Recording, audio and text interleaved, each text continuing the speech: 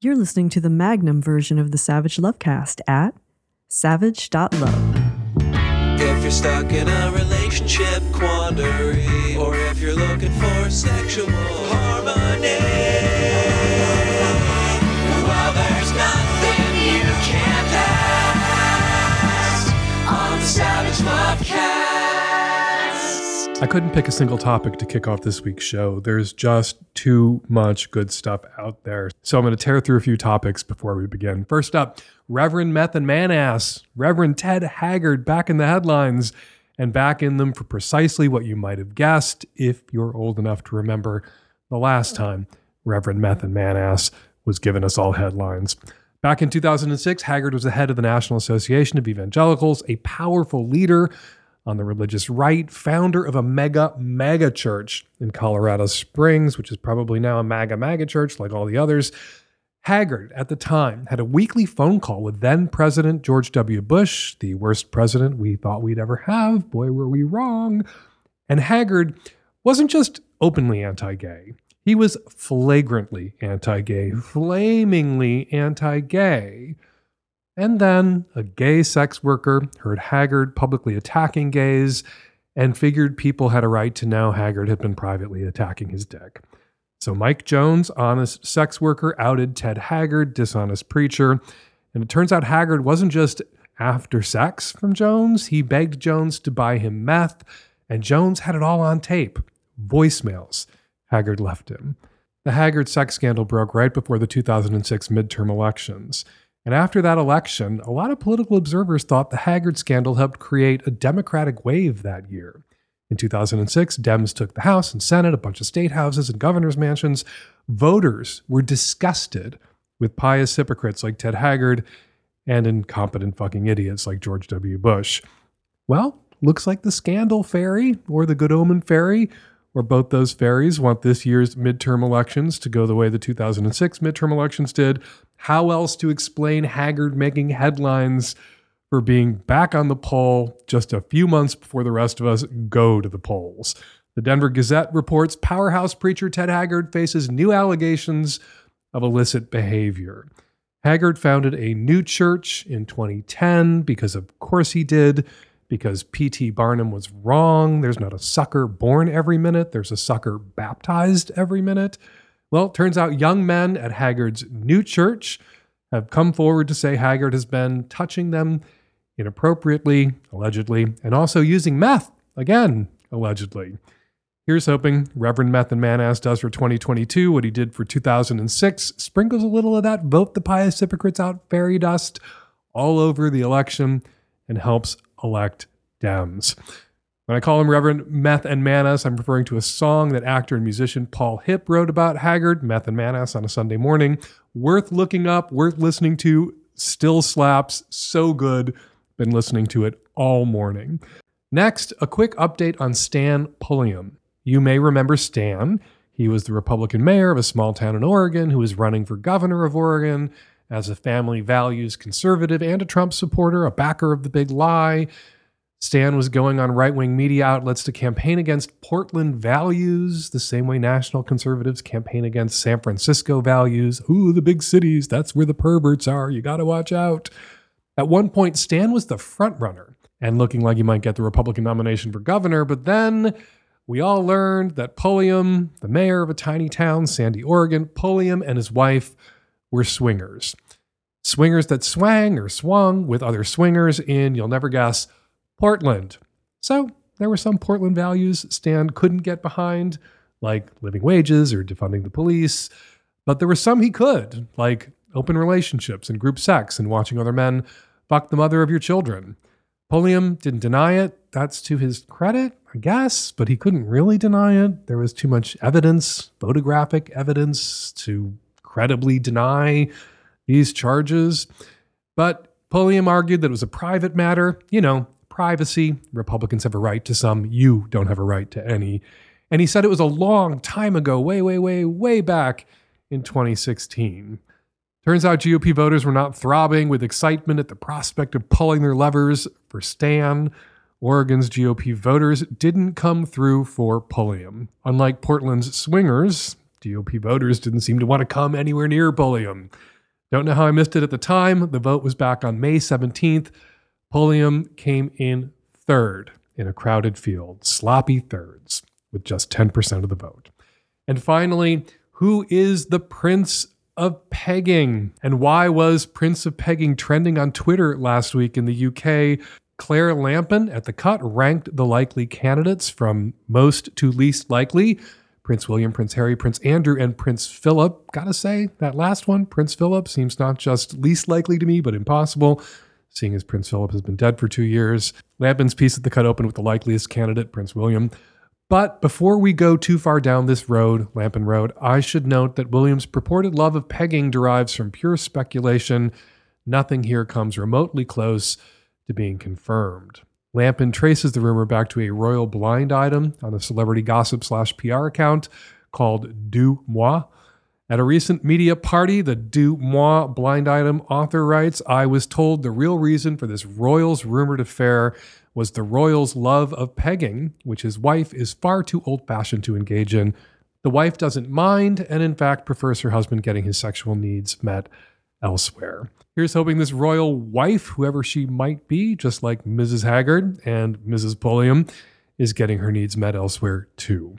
But you know why I care about this, right? With Prince of Pegging trending in the UK over the weekend and online searches for the definition of pegging in the UK skyrocketing, the definition my readers created.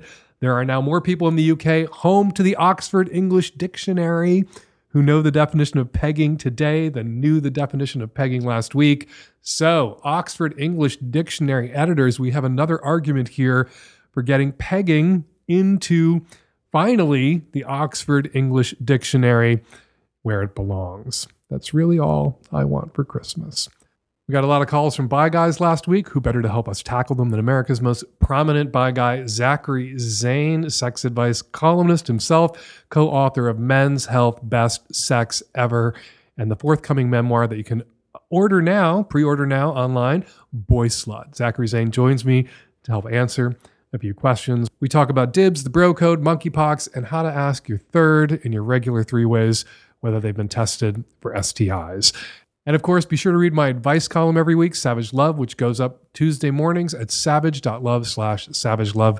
This week, I explained the difference between cut queening, hot husbanding, and whoring out your husband to a woman who tried to do her own research, but just wound up more confused. That's in Savage Love. Now let's get to your calls on the Savage Lovecast. Hey, Dan. I'm a gay 43-year-old man living in Southern California. Always considered myself maybe a little bit bi, but I've only had sex with men and dated men up until this point. And I've always enjoyed MMF porn and kind of fantasized about being with a man and a woman at the same time, but I've never kind of had the opportunity or sought out the opportunity to do that. Recently, I was on the apps and I was horny and I met a trans man. So this is a man with a vagina. And we clicked and ended up getting together and having sex. And it was phenomenal. It was great sex. They were super fun. And what I really liked about it was I loved their vagina. I loved licking it and I loved playing with the clit and I liked fucking it. And I never thought before that I would be so into a vagina. Now I can't stop thinking about it. And I kind of want to sleep with a woman. But my dilemma or my question is, I don't really want to sleep with a woman and tell her that I'm a gay man. I just feel like she will treat it differently than if it was a heterosexual man sleeping with her. And I can't really thoroughly explain why that is in my head. I just have that feeling like I don't want to go into it as like, I'm a gay man sleeping with you. I've thought about going to other cities to do this so that it can be kind of pre-established that this is like, you know, I'm in town for business. It's a one-time meetup type of situation. Is it ethical for me to sleep with a woman and not disclose my sexuality as long as it's kind of pre-established as like a really short-term relationship? Your question reminded me of a subplot in I May Destroy You, which is the insanely good HBO comedy drama created by Michaela Cole, who also stars in it.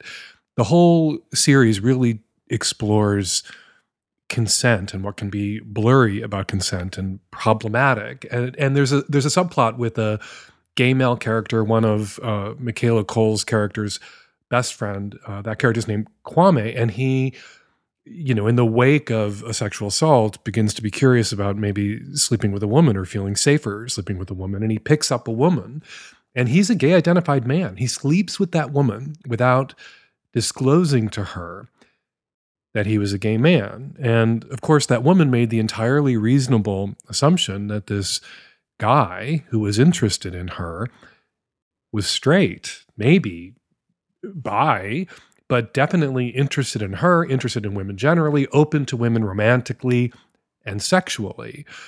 Kwame was out experimenting, and this woman is angry later because she didn't consent to being experimented on or experimented in or experimented with. So, yeah, the message in I May Destroy You, one of the things Kwame learns is that's something that he did need to disclose, and his failure to disclose or his allowing this woman to make the entirely reasonable assumption in that instance, in that case, in the case of here's this hot dude who's interested in me sexually, that was, leveraging the reasonable assumption in a way that tiptoes into or collapses into an unethical violation of someone's consent. A lot of people run around saying you shouldn't make these assumptions, you shouldn't make assumptions. If you make an assumption, that's on you. But, I'm a gay dude. If I ask some woman out on a date, as Kwame did, she's going to make the entirely reasonable assumption that I am, at the very least, not a gay dude, straight or bi. And so how does this all play into your circumstance? Well, if you want to have a sexual experience with a woman, I definitely think you should explore the male-male, female three-way option. There are a lot of bi guys out there with female partners who are interested in finding a guy who is down to fuck them and fuck with them, but also down to fuck with the wife. And so you could, as the mostly gay guy who's into women, into pussy, be in great demand. And that MMF three-way that you fantasized about is certainly something that, with a little bit of digging around on Field or other dating apps, it wouldn't be hard to set up for yourself. But if you're fantasizing about meeting someone and then really thinking that you're a straight guy, that means allowing them to make that assumption. Is it ethical to do that? Well, if you're going to make it clear to someone that this is a hookup, that you're in town for business and you're never going to be back and you're not interested in a relationship or a connection, that you're just looking for sex. Well, I guess it's a little less problematic, because even though you're allowing this person to make the assumption that you're straight, and if that person believing in you as sort of a Tinkerbell heterosexual at that moment, if that person clapping for you arouses you or is going to make it easier for you to, not easier for you to perform, but you're going to be able to role play the straight guy, and this person's mistaken belief that you are a straight guy is going to fuel your fantasy. And is that okay? Well, I guess I'm hemming and hawing because I kind of want to sign off on it. I don't think that your sexual orientation is necessarily something that you have to disclose to someone that you're going to have a one-time sexual encounter with. And you are, as you are discovering, bier than you thought you were, and maybe you're moving into identifying as bisexual now. And there's nothing bi about a gay guy sleeping with a trans guy with a pussy, that's gay sex. But you're not just interested in pussies attached to men, you're interested in pussies attached to women.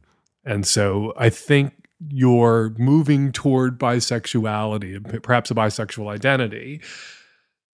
And yeah, I guess I would sign off on this, but I would warn you that it is a small world. And this person who is out of town, with our phones spying on us all the time, may stumble over you on Instagram and see that you are a gay-identified man living a mostly gay life. All that said, you also have the option of putting it out there exactly who you are. I'm a gay dude, mostly slept with gay guys, been gay identified all this time, interested in exploring sex one-off with a woman. There are a lot of women out there that I hear from all the time and have heard from for 30 years who would like to get with a gay guy. I think you should explore that too. I don't think that you're required to explore that only, but that's also definitely an option for you. And maybe being with a woman who's grooving on, turned on by the idea of your homosexuality or your gay identity would be just as exciting, just as arousing as being with a woman who had completely bought into the idea that you, the guy in front of her, the guy she's having this one night stand with, the guy from out of town, is a straight guy, which, isn't an assumption that women should make about every guy that they meet, but is a reasonable assumption. And if you don't want to be guilty of leveraging someone's reasonable assumption against them to get something out of them they might not have given you had they not made that reasonable assumption, you will disclose. Hello, Dan. This is a gay man out here in the Southwest, and I'm 61 years old. I am practicing solo polyamorous and ethical non-monogamy, and I happen to be newly dating a trans man in his 50s.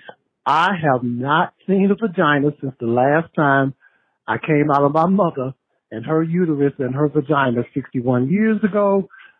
I've only had sex with gay men, and this is so new and out of pocket for me. I didn't know that this person was trans until a friend told me, but I did not recoil. I am on a new adventure in my life at 61, and I have leaned into getting to know this person.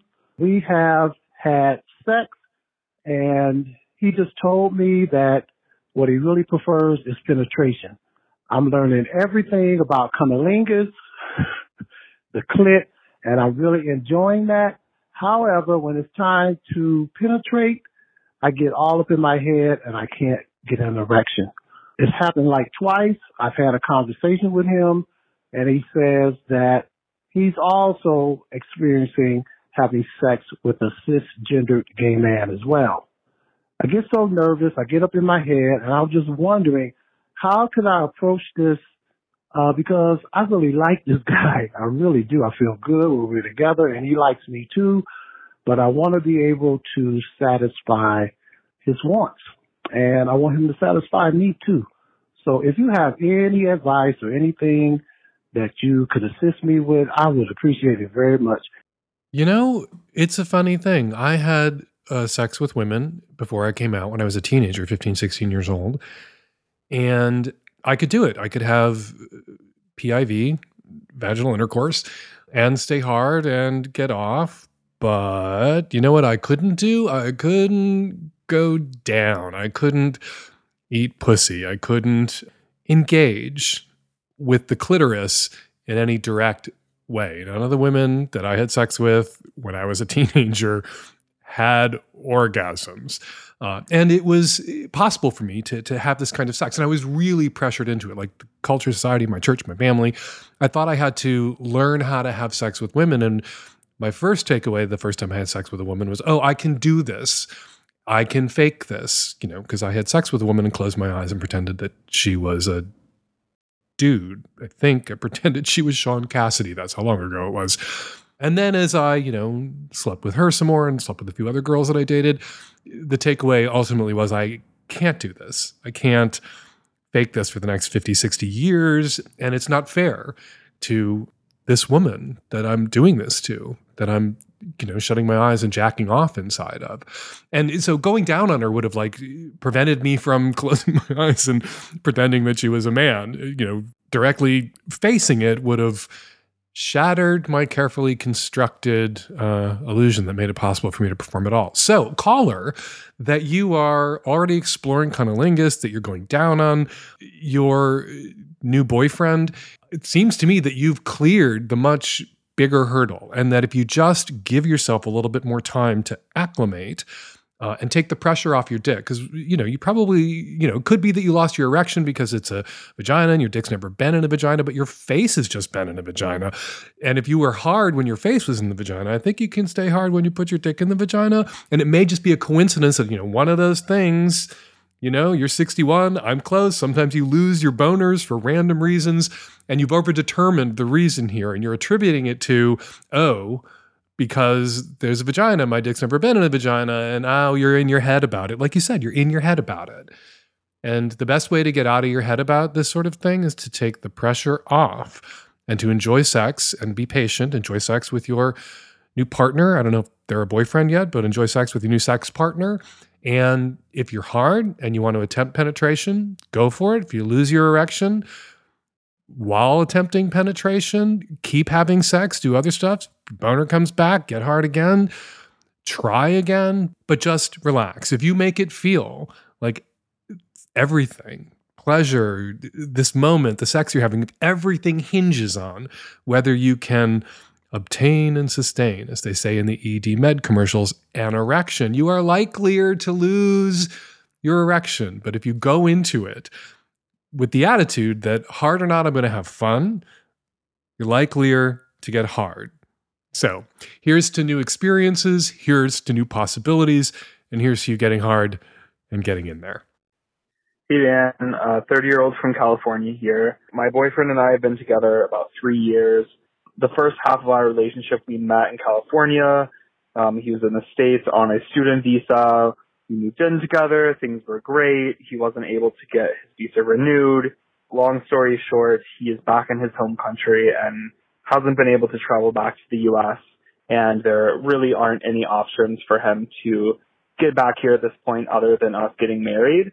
It's been about 1.5 years of us being long distance like this. I've got to see him a ton. I've been able to go to his country and work from there remotely.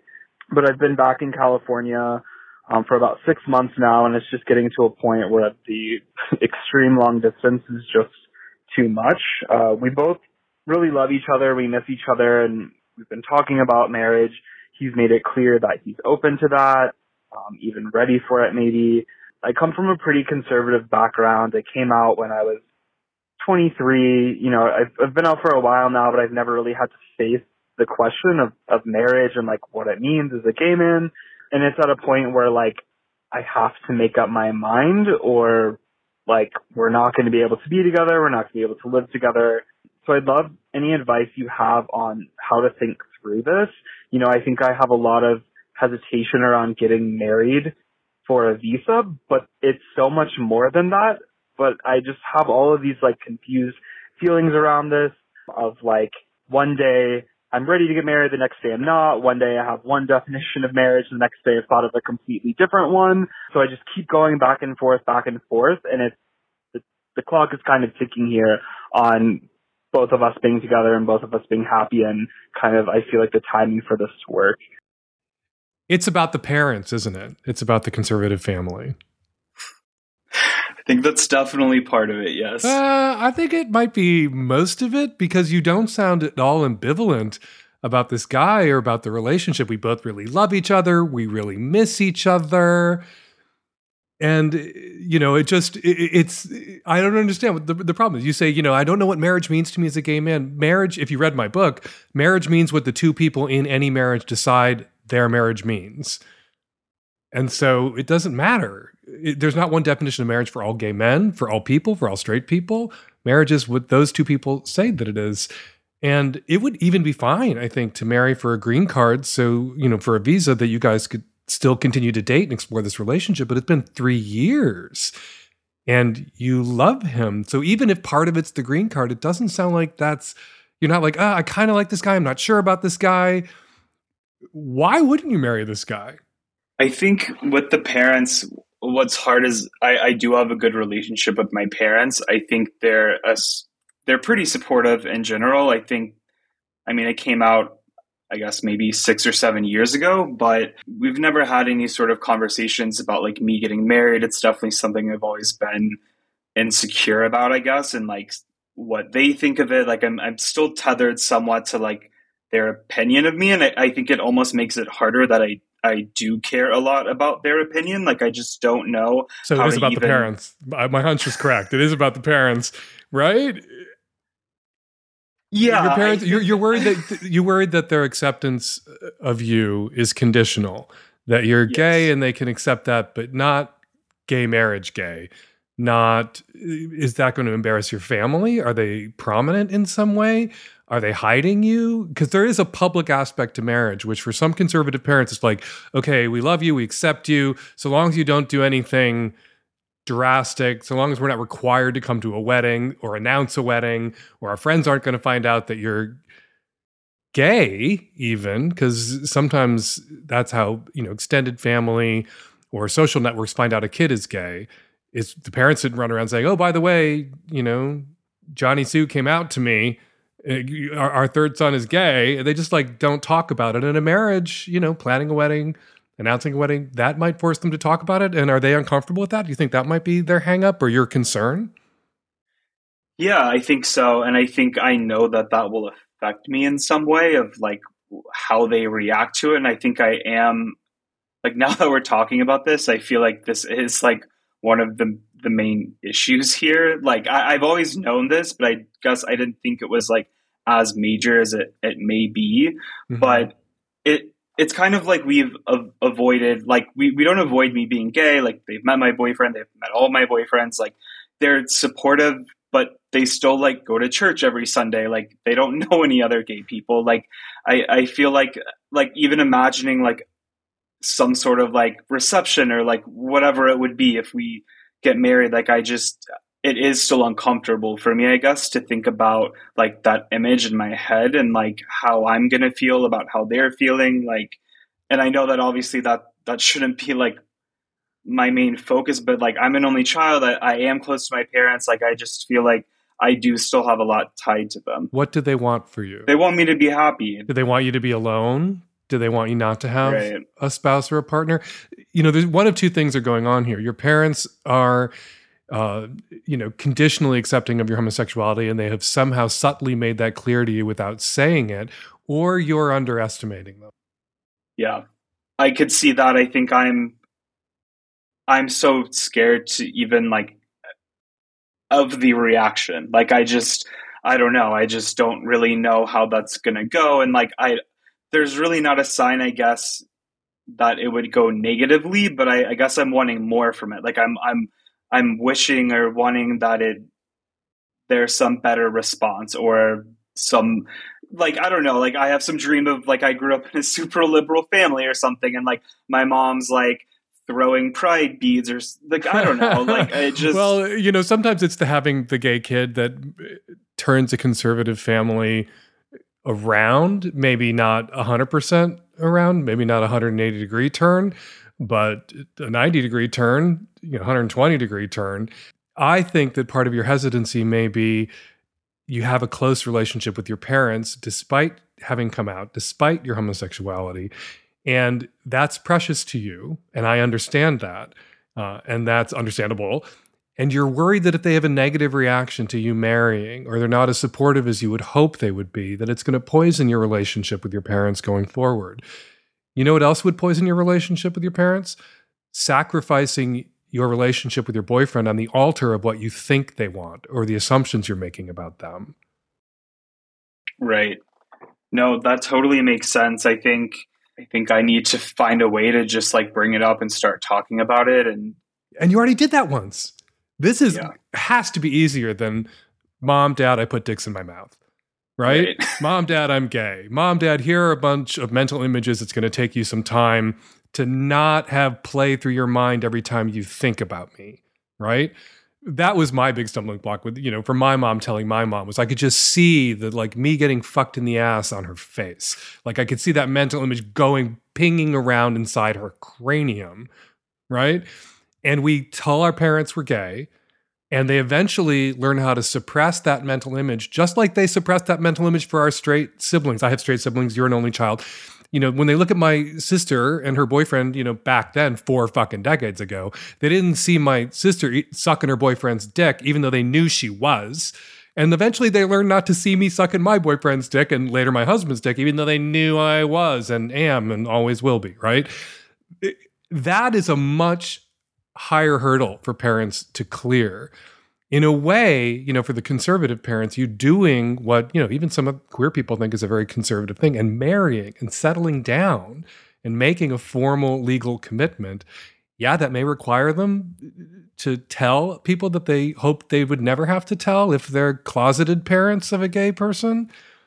Or it may bring you closer together, or it may blow up in your face and they'll have a negative reaction. And then you have to process that and you'll be closer together 5 or 10 years down the road after they work through it.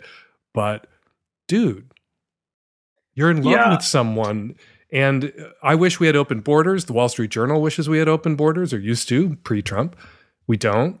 The only way for you guys to be together is to marry and get a prenuptial agreement, nail it down that this is, if it isn't, like if you're not 100% committed to this relationship, that this is about logistics right now. And we can have a vow renewal ceremony that's more formal and a bigger deal, 5 years from now, that this is the marriage that allows us to keep dating as we get toward engagement. Like you can put that all kind of in a prenup and then revisit that in a few years. Yeah. But you already took the risk of telling your parents you're gay. This is a smaller risk. Totally. And I think like kind of what you just said about having like your own definition of marriage, I think I'm also kind of like nervous about that too. Like just seeing my parents like never been, like they've been together for however long, like forever. And like the thought of me explaining to them, like it's oversimplifying to say I'm like marrying for a visa, or maybe it's not, I don't know. But like the thought of like saying that and explaining that to them of like, this commitment might mean something different. Like I'm just fucking scared. You don't have to tell them that. All you have to tell them is we've been dating. We dated for a year and a half, and then we've been doing long distance for a year and a half, and we want to get married so we can be together. Period. The end. That there's something you might be holding back in getting the prenup signed, or having a discussion with your, I hope at the end of this call, fiance, about what the marriage means right now versus what it might mean in another couple of years. You don't have to run your parents on a need-to-know basis. They don't need to know that, right? Present him as your husband without reservation. And then, right, if he's still your husband without reservation in 5 years, great. You don't have to tell them anything else. And if you guys decide to separate and divorce in 5 years, as some couples do, then it just didn't work out for reasons. And your parents just need the bare outline. But like, come on, listening to you talk about him, it's so clear to me that you sound like a man in love and you should marry that dude. And listening to you like quickly mention your parents and then hurry past that, I knew that was the issue. I knew that was the problem. Yeah, I'm trying to tell myself that that I'm still not hung up on something like that, right? It's like I've done all this work, it's been this time, and like I still have this issue with it, or with my parents, and it might be just an issue that I'm creating in my mind. But I think also going with that of like, I don't think it's an issue you're creating in your mind necessarily. There are a lot of people who came out as gay and the family was fine, and then they announced their wedding and the family freaked out, and they didn't expect that. They didn't see that coming. There's also a lot of people who came out as gay and the family was weird and withholding and very conditionally accepting, and then they announced that they were going to get married, and their family was all in.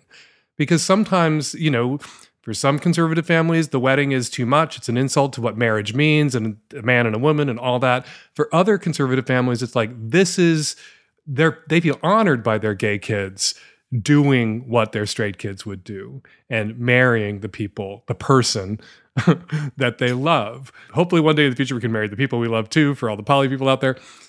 But there's only one way to find out the reaction your parents are going to have, and that's to tell them. And you're going to have to do that because it's the only way you're going to be able to be together I don't want to say your boyfriend. I want to say your fucking fiance. Call that man, propose to him right now. Good luck, okay? Awesome. Thanks, Dan. I'll keep you guys posted. Dan, you're the only person I can ask about this.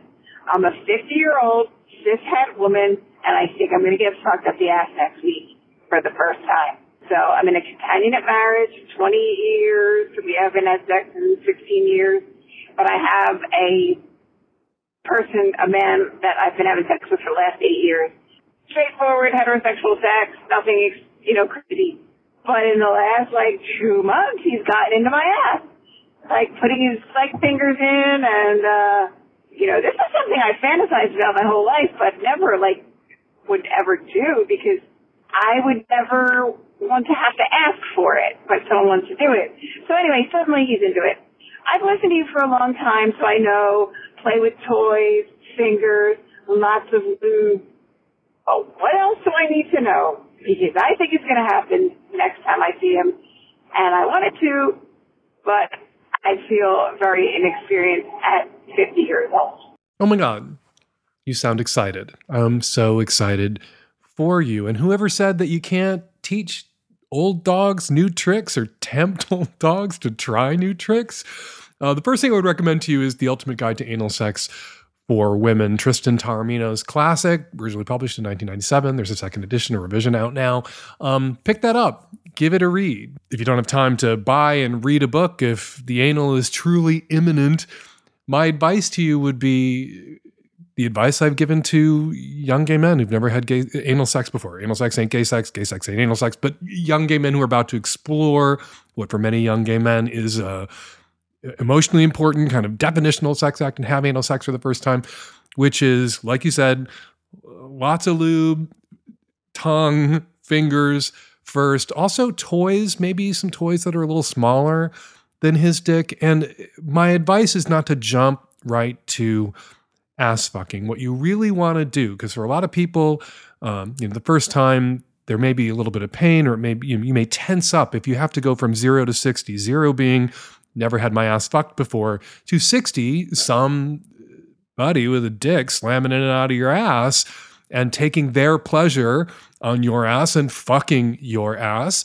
That's too much, that kind of 0 to 60. What you want to do first is get to 15 or 25 miles an hour, to torture the metaphor, and have some anal play during which you are being stimulated in other ways that reliably get you off, and have a few orgasms while your ass is engaged, while your ass is in play. Maybe that means he goes down on you when you have a butt plug in, or a vibrating butt plug in, or a small dildo. You work on inserting, an insertable that's not as intimidating as the insertable he came with, and then focus on your pleasure and create an association between that feeling of having something in your ass and an orgasm. Create a strong association between something up your butt and getting off, and that kind of pleasurable sensation. And that'll make the first time he's going to slip his dick into you less scary. And it's one of the things that makes it sexy and arousing, is that it is scary in some respect. All right.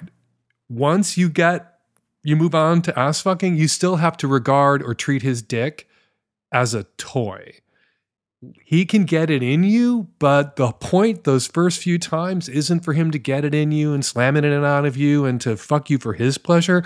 It's to get it in you, give you, again, that filled up feeling that you associate with pleasure, because you've had a bunch of orgasms with that filled up feeling, just with, being filled up with other things or smaller things or vibrating things, and pleasure yourself. Get yourself off. And then you begin to move. You control the speed, depth, pace of the first time, or the first few times you get fucked. So rather than thinking of it as he's going to fuck your ass, you're going to fuck your ass. You're going to fuck your ass with his dick, like you might fuck your ass if you were alone with a dildo or a toy, which is something else I recommend to people who are just exploring ass play for the first time with a partner. Maybe some solo ass play where you aren't having to weigh somebody else's turn-ons, desires, expectations as you see what your body is capable of and what kind of pleasure you can experience with anal stimulation. So pick up Tristan Taormino's book, The Ultimate Guide to Anal Sex for Women. It's terrific.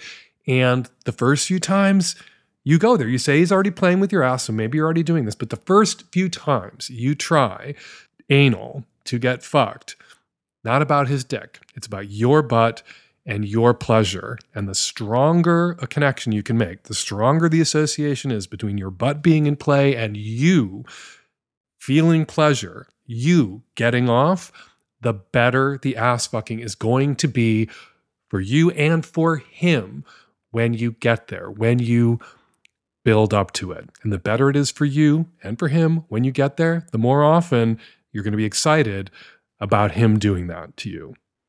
Hey, Dan, mid-30s gay guy married here. I have a question about moving cross-country for spouse's dream job. The deal is, my husband has been working towards getting a job at a Michelin star restaurant all of his life, and I don't want to stand in the way of him taking this job. I have a very comfortable, queer, unionized job, and I am very comfortable in my gayborhood. The job opportunity that he has would take us to the East Coast in a town of 100 people. Now, where I live currently, I have a vast network of ex-lovers, best friends, chosen family, job opportunities, as well as opportunities for affordable housing. The housing is only offered under the circumstances that I am single. How do I allow my husband to take a job in a place that I am terrified to move to because I cannot come up with an exit strategy for that situation? I've spent my life building a network in a very liberal state, and I am terrified to move to a small town where I have no friends, and all the people I would interact with will be his coworkers. I've never driven a car, and I have never had a driver's license, and I have no desire to drive, but I would have to drive to find work in the nearest cities, and that work will not be unionized. It will be minimum wage and service positions. What would you do? What should I do? How do I allow him to live his life without giving up my life? Wait, you say your housing is only available to people who are single, and yet you're married, hence this problem. So is your husband, does he not live with you? Are you sneaking him in? Is he a puppy and you passed him off as a pet? Inquiring minds want to know. You know, I've known a lot of people who've worked in the restaurant industry, and those kinds of jobs, Michelin-starred restaurants, or gigs in restaurants where people have ambitions, they are often stepping stones. People throw themselves into them for a couple of years and then they move on. So maybe the solution here is for you and your husband to agree to do the long distance thing for a while. The previous caller so far has made it work for 1.5 years with his boyfriend doing the long distance thing as they think about marriage. You can make it work. I've been doing a long distance thing for years and years and years myself. You can make this work. You describe your life as, you have this vast network of ex-lovers and best friends and chosen family. And yet there's this underlying assumption from your question, informing your dilemma, that since you two are husbands, you need to live together at all times. And that's not necessarily true. You can allow him to take this job. It is unreasonable, I think, for him to expect you to come to a town of 100 people where you'll be cut off from everyone and everything you know, where you don't know how to drive, you don't have a car. I think it's more reasonable for you to say to him, look, chase your dreams. Go work in that Michelin-starred restaurant. I will hold down the fort here. You can come here on vacations. I will come there to see you on vacations. We'll talk every night on Zoom. We'll jack off on the internet a lot together. And then we'll see. If this turns into a permanent gig or his next job takes him somewhere else and you guys are sick of doing the long distance thing, well, then you can revisit the conversation about where you're going to live and whether you're going to move, or he can move back to where you are. He can, as many people do who are ambitious, striving, chefs, cooks, restaurateurs who get jobs in Michelin-starred restaurants. It's not to work in somebody else's Michelin-starred restaurant forever. It's to open your own place someday. And maybe instead of panicking about the short term, you should be talking about the long term and seeing if there isn't a long-term plan for him to come back to where you live, to where you met, where you are based, where you have your union job, where you have your network of friends and ex-lovers, and open his dream restaurant there where you live, in the big or bigger city. But right now, you don't have to decide to go with him. Right now, you can decide to do things a little differently, to be queer husbands and long distance, at least for the next year, and then revisit this conversation and this, perhaps a year from now, this conflict, and come to some agreement then. Maybe he'll move back, maybe you'll move there, or maybe you'll move to the city the next restaurant that he's going to work in is at, and maybe that'll be a bigger, better city. Hi, Dan. I am a 36-year-old queer male living in New York City, largely living in gay, polyamorous slut world in Brooklyn. And I have found recently that I'm running up against a couple of my edges. I have never had a relationship in my life that I would identify as being a primary relationship. And I love having sex. I love hooking up with people that I have found connection with. And I really appreciate those connections when I have them. One of the things that have been challenges for me lately is that I have a difficulty hooking up with folks who have hooked up with my friends. Or it hurts me really greatly when friends of mine hook up with people who I've hooked up with before. I know I have no rights to those people. I understand that they are just special partners. But for me, all hookups have meaning and the potential for a future relationship.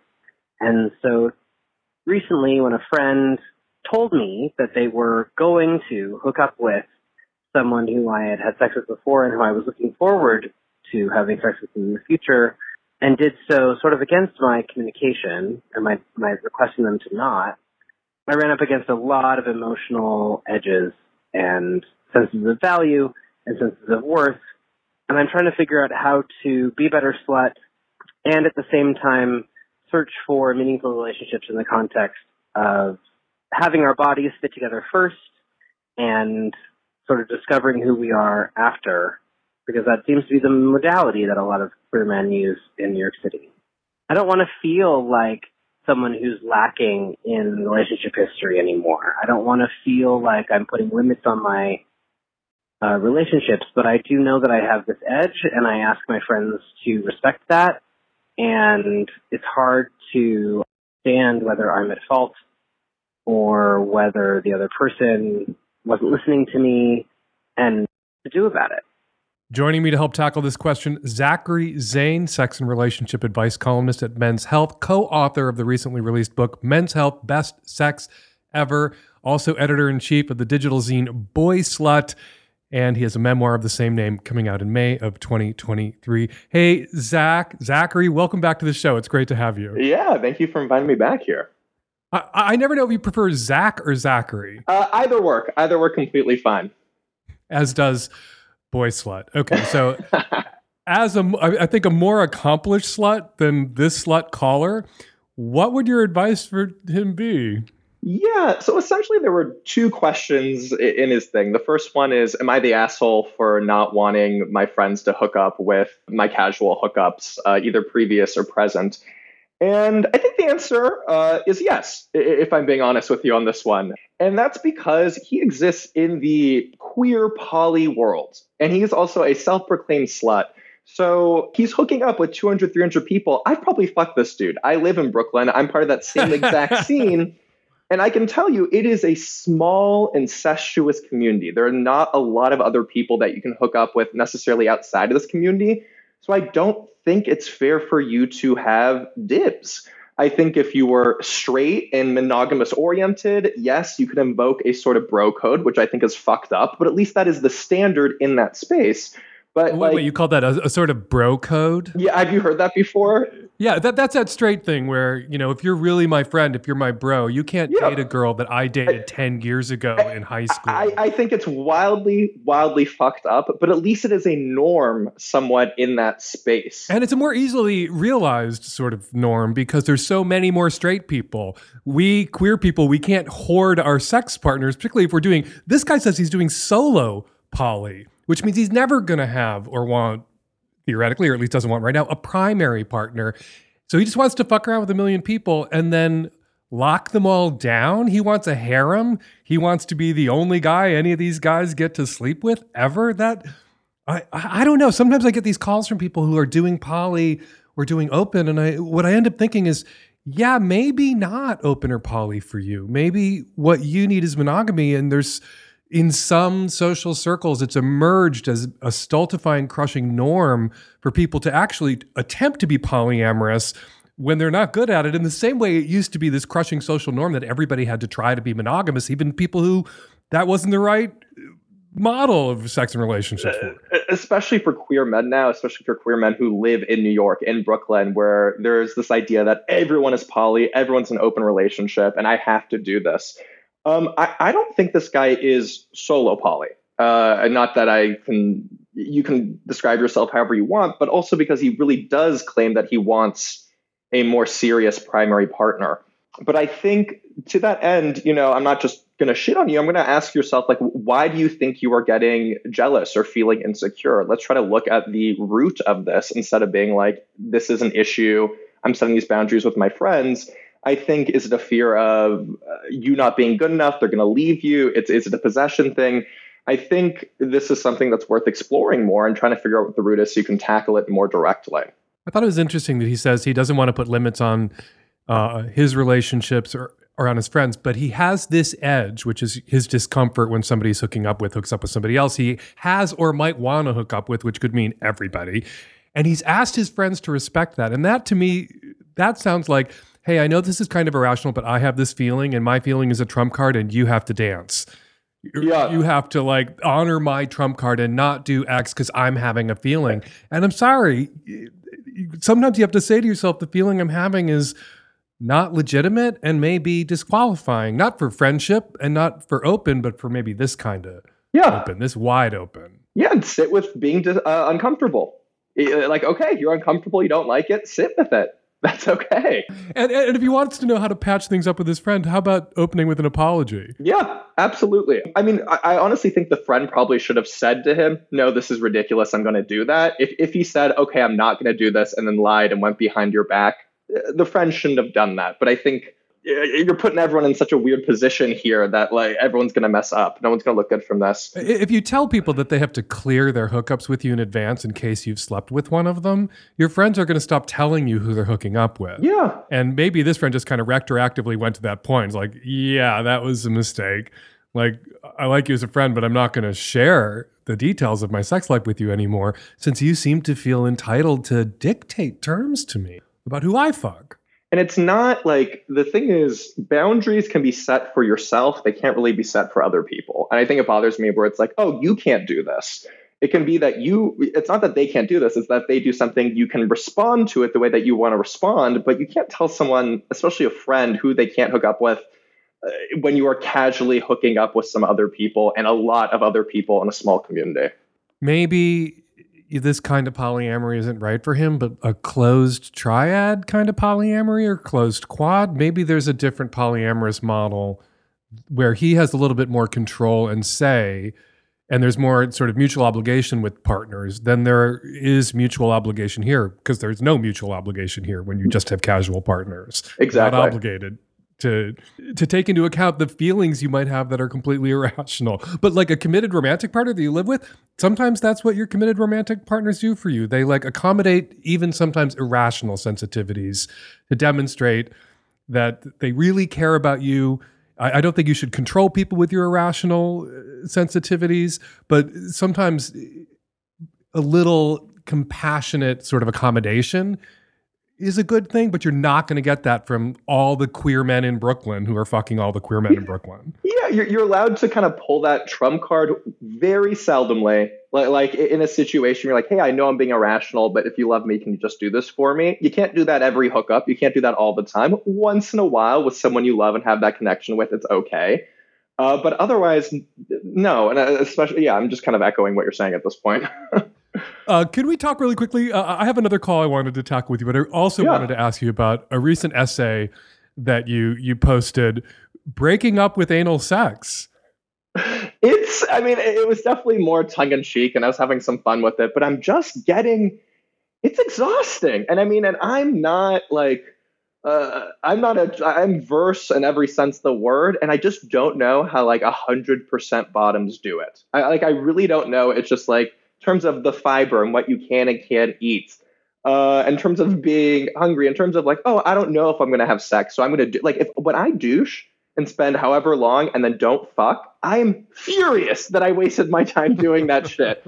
And like, so like clearly I'm not the best person for this, but the reason why I was thinking about this is, so as you know, I'm bisexual, and I like with my partners, I end up just having so much more sex with my female partners than I do my male partners. And it's just because, of course, you know, the anus is not self-lubricating. You have to douche, you have to clean, you have to do all this stuff. Whereas the vagina, it's like, okay, I'm horny. Maybe we need lube, maybe we don't. And you slide right in. It's just so much simpler. And it seems to me, though, that you're defining their like sex with a male partner as it has to be PIB, penis and butt, like as the flip of PIV. Like there's lots of sex you can have that's not. We just had Dr. Joe Cordon talking about sides. I'm sure you're familiar with the concept. Of course. One of the things I always loved about gay and bi men and sex between men is our definition of sex is so enormously broad that we have a lot more sex than straight people do. It seems to me that it's more limiting to think of, you know, penis and vagina as that has to happen and then straight sex happened. Because like the gay men and bi men that I fuck around with, we don't think of PIB that way. Oh, absolutely. And if I had a nickel for every time I told someone, being a sex columnist, that like sex does not exclusively include penetration and there's so much more to do it. And that's kind of how I ended the piece. That's how I ended the piece, with being like, I'm just going to start sucking some more dick and giving more hand jobs, because like even kind of almost calling myself out on having this idea of sex being so limiting. And do I prefer to have penetrative anal sex? Yeah, I do. Does all this other shit still feel fucking amazing? Yes, it does. And let's actually put the focus and effort to make these things more exciting, more fun, so I enjoy it just as much as I enjoy anal sex. But yeah, kind of the way I ended this, you know, tongue-in-cheek piece was like, okay, I'm not having anal sex anymore the same way I used to. Of course, I still will from time to time, but I'm just going to put less of a focus on it. Instead, just really start enjoying doing more hand stuff, doing some more mouth stuff, sucking some more dick, and living my life that way. And what about fucking some more ass? Can't you just pivot topping? No, and I do. And I absolutely do. I meant it more for in terms of me bottoming. But no, and I still will have plenty of anal sex. I think it was just more of a way for me to put less of a focus and really practice what I preach here, instead of telling everyone, oh, it doesn't just have to be this, to be like, okay, Zach, well, let's make that effort for yourself. Can I ask you what you think of the whole discourse over the last, I think, decade and change about top privilege? There's just this way on the internet, on Instagram and Twitter, that people have of talking about anal as if the bottom is doing this favor for the top and there's nothing in it for the bottom. And the bottom is like taking the fiber pills and doing the prep and douching and doing all this emotional anal labor and gets nothing out of it. It's exclusively for the top's pleasure. When, I'm sorry, have you ever met a bottom? I want to say to the people who post this shit, there's something in it for the bottom. Like, bottoms like getting fucked in the ass. And sometimes you're topping because it's what your partner wants and needs. It's not a sacrifice they're making for you. It was almost a joke that kind of became more serious, but I think often less of it is to do with the actual physicality and the work that goes into it, and more about kind of some of the still toxic gender norms that we have among tops and bottoms, and how that still is similar to straight MF relationships, where it's like almost like the top is not putting, it's not just like, oh, he's just fucked and came immediately. It's the fact that he doesn't do any cuddles. He kicks them out immediately. He doesn't show any emotions, and he kind of treats them like objects in a way that most of the bottoms I know love being treated like an object sexually, but the ones who don't, right? So I think it's not just the physical component. I think it is speaking to something about being like, okay, you should still treat the bottoms with respect, and if they want more and if they want cuddle, and don't kick them out immediately. And you know, since Absolutely. Yeah, so I think that's a lot that goes into it. I mean, there's a difference between bottoming and being a cum dump. There's a difference between, you know, I think objectification is awesome and can be hot. Of course. But it should be intermittent and brief, that you can be objectified by someone who then cuddles you, who then like demonstrates, even in a small way, if it's a casual relationship, even if you're never going to see each other again because you're both out of town and it's a grinder hookup, you can demonstrate that you're still both people and that you can care about each other.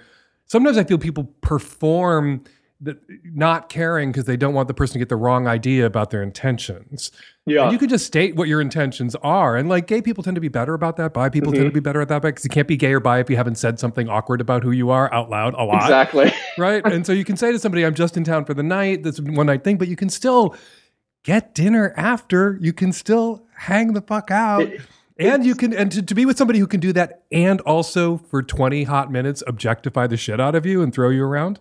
That's the sweet spot. That's it. And like, because the thing is, unless if you have a dom sub relationship outside of the bedroom, which is actually very rare and only within certain kink spaces, as opposed to like objectifying within the bedroom that people absolutely love, it means you do it for that 20 minutes. And then when that scene is over, that sexual experience is over, then that dominance and submission is done. Then you're back to equal partners. Unless if, again, you agreed to a consensual dom sub relationship outside of the bedroom.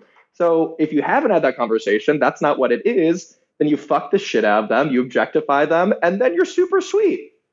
Not hard. I was reading your essay, Breaking Up with Anal Sex, and I thought, oh my gosh, thank God his digital zine is called BOYSLUT, not BUTTSLUT, and his upcoming book is called BOYSLUT, not BUTTSLUT, because otherwise you'd have to rename everything. All right, we have another question for you. Can you hang out for one more? Yeah, let's do it. Hi, Dan, Nancy, and the tech-savvy youth. Bi, cis male in my early 30s calling from the East Coast. My bi, cis female wife and I recently opened up our relationship and are having a lot of fun with a new friend who we've been meeting every few weeks or so for hanging out and having sex. It's starting to become a more consistent thing, and though we've talked a lot about safe sex practices between us, we never talked about testing practices or behaviors with other partners, etc. We want to get a sense of the risk levels we're encountering, but don't want to offend our new friend or make them feel stigmatized. They're solo poly, so we understand that they'll probably have more partners than us over time. Is there a respectful way to ask questions like, how often do you get tested, or what kind of sex do you have with other folks? What are the appropriate limits to what people in casual sexual relationships should ask for in terms of knowing the sexual lives of their casual partners? Curious what you think. Yeah, I thought he was almost like, you just say it directly. Like sexual health is something that you can communicate directly. And if it's somehow he's taking it personally and be like, oh, I'm not a slut, that's on him and his internalized shame with what he does. I think it's very fair to be like, hey, we're starting to have sex more. As you know, we're poly, you're poly. I just want to know what your STI status is, how often you're having unprotected sex. I think there's no magic around it. I think you say it directly and kindly. You can also start the conversation by sharing your status too, so it's better. So you can always be like, hey, just so you know, we get tested every 3 months. While we are fluid bonded, we don't have sex with other people without condoms. We were just interested in knowing what your status and what other stuff you're doing. But just being direct and kind is completely fine. Direct, kind. Also, I think what you said there is very astute, and I've always had great success with that. When we want to initiate the conversation about STI status, testing regularly, we lead with our STI status. And like the last time we tested, and we demonstrate a kind of, I think that helps. I think it helps when you demonstrate a kind of openness and ease with this conversation. You're likely to get that openness and ease back. And the longer you wait to have that conversation, the more awkward you're going to feel when you have it, and you might come across a little stressy and get stressy back. Yeah. So just put it out there. In seeing and being open, everyone has different tolerance of risk levels. I am a walking venereal disease at any given moment. I get tested every month, but I have a ton of unprotected sex. I let people know that. And they're completely fine with it. Either they don't, most of the time, okay, we just wear condoms and that's completely fine. And that's okay. Everyone has different levels of risk that they're comfortable taking. So if it turns out that he is having a shit ton of unprotected sex with a lot of people, of course, do not shame him. Just let him know, hey, we'd only feel comfortable if we had condoms. And that's it, right? It really, just be respectful, I guess is what I'm trying to say. So you have a ton of sex with a ton of people. We're having a conversation about risk tolerance. What's your risk tolerance right now for monkeypox? And has this emerging, what are they calling it? The World Health Organization called it emerging threat. Has it impacted the choices that you're making currently? Yes, that actually has. And it's because there is an end in sight to it, as opposed, I know that or at least personally, it's like I got my first shot already. It was the biggest bitch and a half to do it in New York. And I think I refreshed about 700 times over an hour and 10 minutes. But I'm not doing any threesomes, any group sex, any sex parties right now. I'm also, and this is, I almost am nervous to say this because I know this can be misconstrued and misinterpreted, but I am also sleeping with more women at the moment than I am sleeping with casual sex with men because I am bi and I do have that privilege. That's perfectly rational. And I do think your point about that, there's a window here, there's an end in sight. Yeah. If we all pull up our pants for 2 weeks, there's an end in sight. It seems to me, we were just joking earlier about like every queer poly man in Brooklyn is fucking every other queer poly man in Brooklyn. And there's a voice in the back of my head going, but I hope not. Not right now. I hope everybody's lined up and online trying to get appointments to get their monkeypox vaccine so we can snuff this out. Because if it becomes endemic, if it takes root in queer male sex communities, then this horrifying disease becomes a risk. Every time you have sex with a man as a man, you're at risk of contracting this disease, which is extraordinarily painful to endure and get through. And it takes about a month. And so it seems to me that this might be the summer of let's go back to jacking off on camera with each other for a few weeks like we did at the beginning of the COVID pandemic, and then we can get this behind us. Yeah, I really think there's an end in sight. I'm bummed. I throw this party called one called BOYSLUT, then one called BYSLUT, and I work on it for 4 months every time, and I had to let her know today it's supposed to be the end of August, early September, and I'm like, I can't. We got to push it,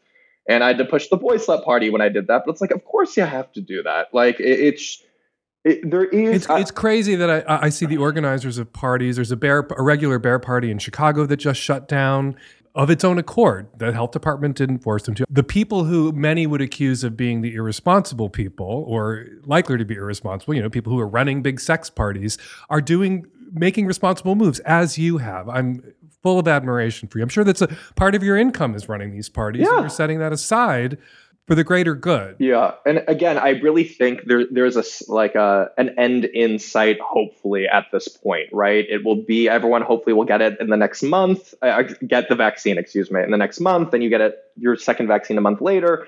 So it could be 2.5 months, and let's do it, right? Let's just be a little bit safer here. I lived through the HIV/AIDS crisis. Like I came out in 1981 and right into that fucking wood chipper. And there was a lot of the promotion of, JO parties. Once we realized that it was sexually transmitted and that anal was the most efficient mode of transmission for HIV, there was a lot of emphasis put on other kinds of sexual expression that still brought us together, that was still really sexy and satisfying, maybe not as sexy and satisfying as like laying in a sling in the mine shaft for 2 days, taking all comers, but there was still an outlet. And it seems to me that right now, those outlets are still available to us. It does seem that with monkeypox, it's sustained skin-to-skin contact, sexual. So maybe if you can't not do nothing, JO with somebody without a lot of touch, JO with somebody from 3 feet away, and you're not going to get monkeypox, most likely. Yeah. And you're gonna get off, and it'll be hot, and then you can have a rain check and an ass check for hooking up with that person in a month. Really good timing for me to cut off my butt sex, honestly. really ideal timing. It is good timing to cut, and you know what? Sometimes it's good to put something on the shelf and to normalize open discussions of STIs. I went to college and I began to date this boy, and then I was diagnosed with an STI, and for the first 3-4 weeks we were together, we couldn't do anything. And it was really hot. The anticipation and buildup was really hot. So maybe we should identify the next 3 weeks as the 3 weeks of anticipation and buildup to a really explosive last couple of weeks of August. Yeah. And in the meantime, everyone get STI tested and get rid of it. So hopefully we can come back to this a month later with all of us doing better here. Zachary Zane, sex and relationship advice columnist for Men's Health, co-author of Men's Health, Best Sex Ever, editor-in-chief of the digital zine BOYSLUT, and your memoir of the same name comes out May 2023. Thank you so much for jumping on the phone, Zachary. It's always such a blast to chat with you, and I hope we get to meet in person sometime. Yes, one day eventually we will. Yes, this was awesome. Thank you so much. Hey Dan, I'm a cis bi guy in New York. I'm in an open relationship and seeking out partners on the apps for casual hookups. I'm all about talking through safer sex precautions, so STI testing, condoms, birth control, etc. I'm wondering if it's also appropriate to ask a potential hookup partner about what they would do if they got pregnant from our sex, like in the case of protection failing. Is it weird or offensive to ask someone if they would get an abortion if they were to get pregnant from our hookup? I understand they might change their mind, which is their choice, but if possible, I'd at least like to have an idea of their intentions ahead of time to avoid any surprises.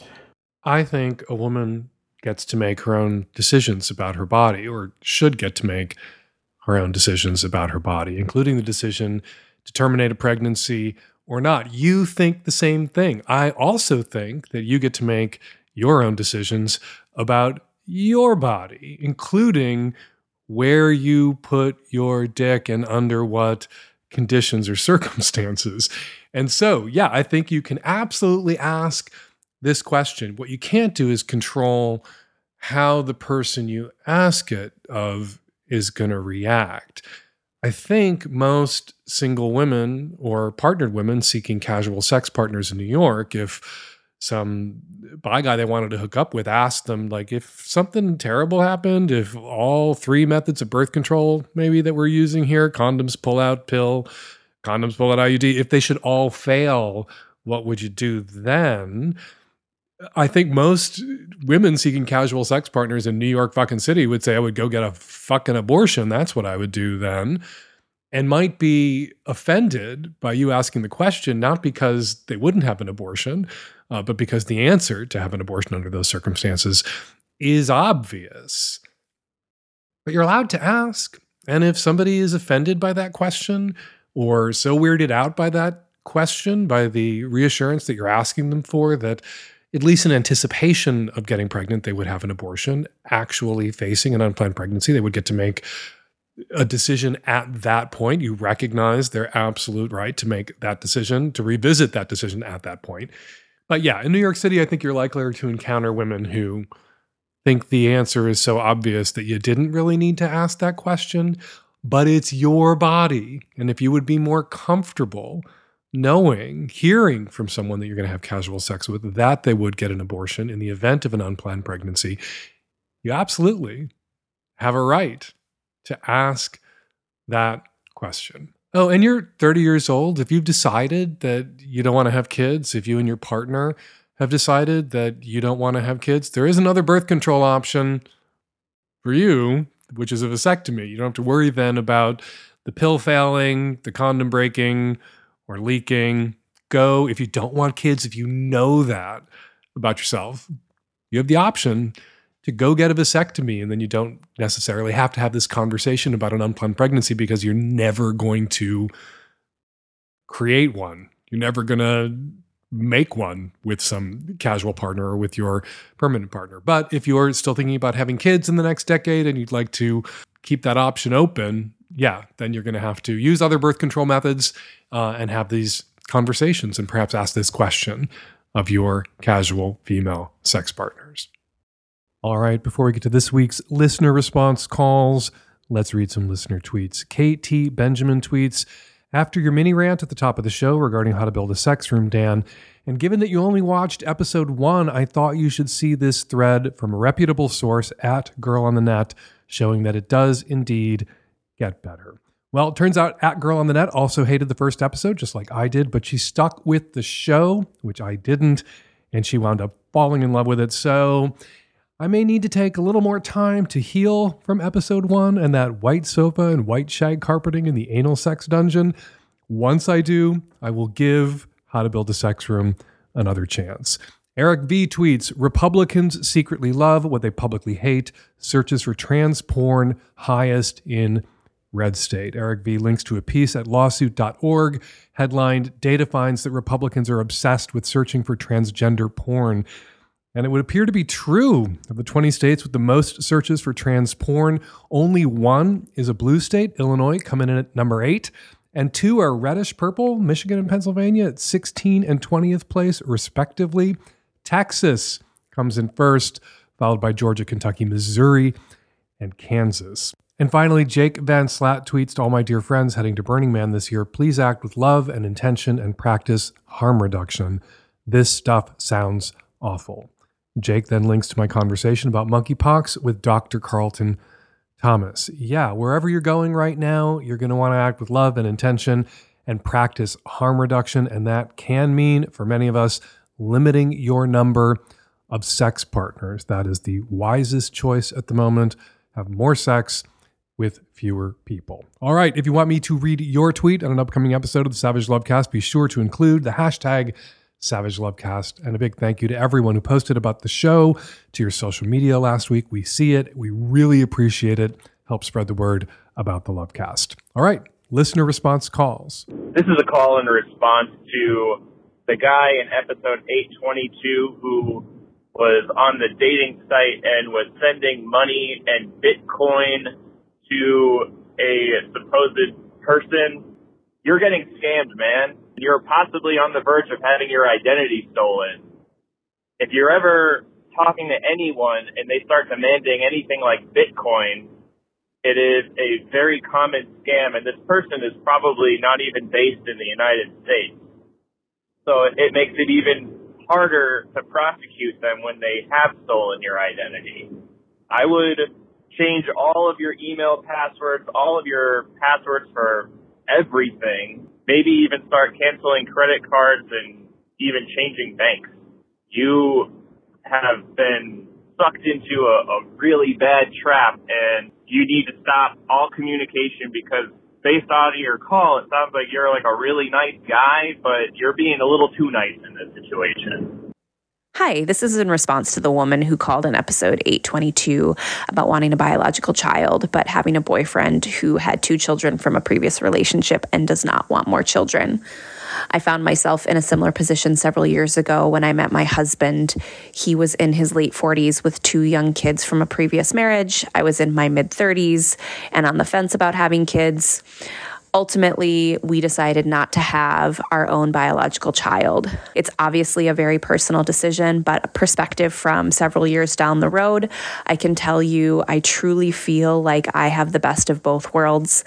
We split custody with my husband's ex, so half the time when we have the kids, it's wonderful. I get to indulge my parental instinct and we do fun family activities.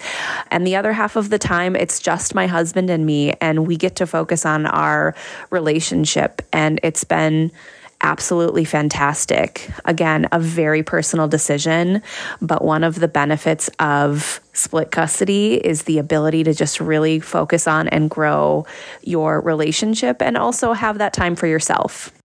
Hi, comment on episode 822, the man that discovered he's not the biological father of his 4-year-old.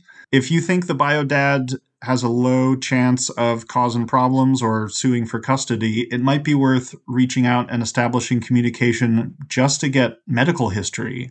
Your child already has some medical challenges. It might be worth the risk to learn more so you're better prepared. But whatever you decide, it's clear to me that this kid is lucky to have you as their logical father. And we're going to leave it there. Got a question for next week's Lovecast or something to say about something I said on this week's Lovecast? You can use the voice memo app on your phone to record your question or your comment and then email it to us at voicemail@savagelovecast.com. You can also call us at 206-302-2064. This Thursday at 12 Pacific time, I will be hopping into Sack Lunch, my monthly Zoom hangout, exclusively for Magnum Savage Lovecast subscribers. If you've never joined, this is your opportunity to ask me your sex question and relationship questions live, or you can try your hand at giving a little sex advice with me, chatting one-on-one about any of the questions that we receive. That's this Thursday, Sack Lunch at 12 Pacific time, 3 p.m. Eastern. All Magnum Savage Lovecast subscribers will receive the Zoom link via email Thursday morning. Be sure to read Savage Love at savage.love/savagelove. August 18th, National Couples Day. Best advice I ever gave couples was fuck first, and you can get fuck first on a beautiful mug, a daily reminder to you and your other half. Go to savage.love/shop and get that mug now. Follow me on Twitter at FakeDanSavage. Follow Zachary Zane on Twitter at Zachary Zane. And you can also right now pre-order his coming book, BOYSLUT. Go pre-order it right now. And also follow the Tech Savvy At-Risk Youth on Twitter at Lovecast, TSARY. The Savage Lovecast is produced every week by Nancy Artunian and me and the Tech Savvy At-Risk Youth and Nancy. We'll all be back at you next week for an installment of the Savage Lovecast. Thank you, Donald.